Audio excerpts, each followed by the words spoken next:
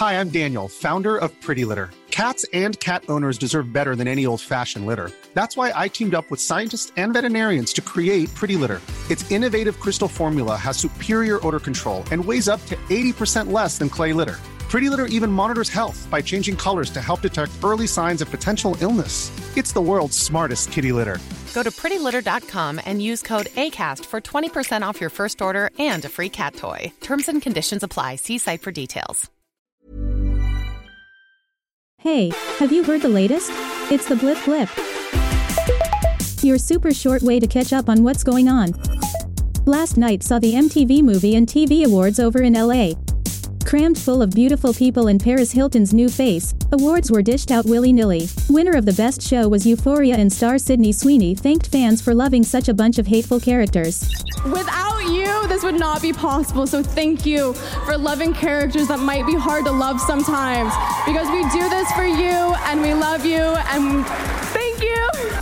J.Lo won the Generation Award, and also, Most Up Your Own Ass Speech Award. Seriously, what are you talking about? I have a different kind of list of thank yous tonight. I want to thank the people who gave me joy, and the ones who broke my heart, the ones who were true and the ones who lied to me.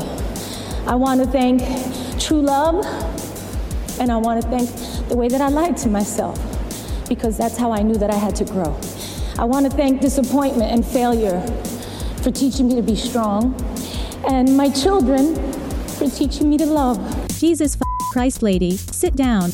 It wasn't all LA nonsense though. Steve-O made a funny video accepting Ryan Reynolds' best comedic performance on his behalf after I think swallowing a bag of gravel.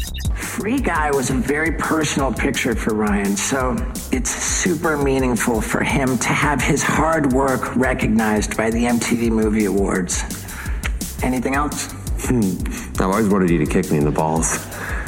Ryan, grow up, bro. We're good. You forgot Taika Waititi. Sticking with Jackass, Johnny Knoxville spoke to Drew Barrymore about the time he nearly joined the cast of SNL. To think, we could have missed out on all those cultural touchpoints. And I had to choose because one thing, I was going on to an established show where I would have little control. And at the end of the day, it's like, am I going to go into a situation where I have no control, or am I going to bet on myself and bet on my friends and go that direction? And ultimately, I bet on myself and bet on my friends, which could have been a disaster, right? That's it for now. Get up to date whenever you need on TikTok at Blip Blip, or follow the Daily Blip Blip podcast. Produced by Daft Doris, the makers of the Smart 7. Hi, this is Craig Robinson from Ways to Win, and support for this podcast comes from Invesco QQQ, the official ETF of the NCAA. Invesco QQQ is proud to sponsor this episode, and even prouder to provide access to innovation for the last 25 years. Basketball has had innovations over the years, too. We're seeing the game played in new ways every day. Learn more at Invesco.com/QQQ. Let's rethink possibility. Invesco Distributors, Inc.